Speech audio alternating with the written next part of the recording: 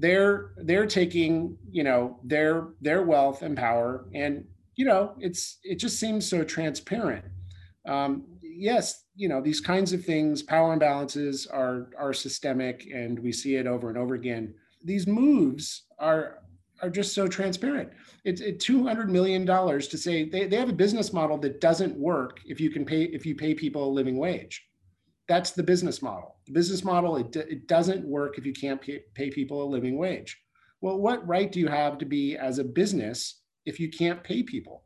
I think you shouldn't have a right. So, I mean, when we go back historically, it was, the charter to become a corporation was a privilege. You had to earn that charter, right?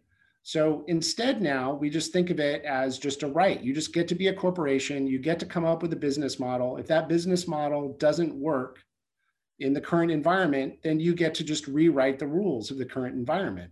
And what we're talking about with Uber and Lyft and the whole gig economy is we're rewriting the rules to not pay people a living wage.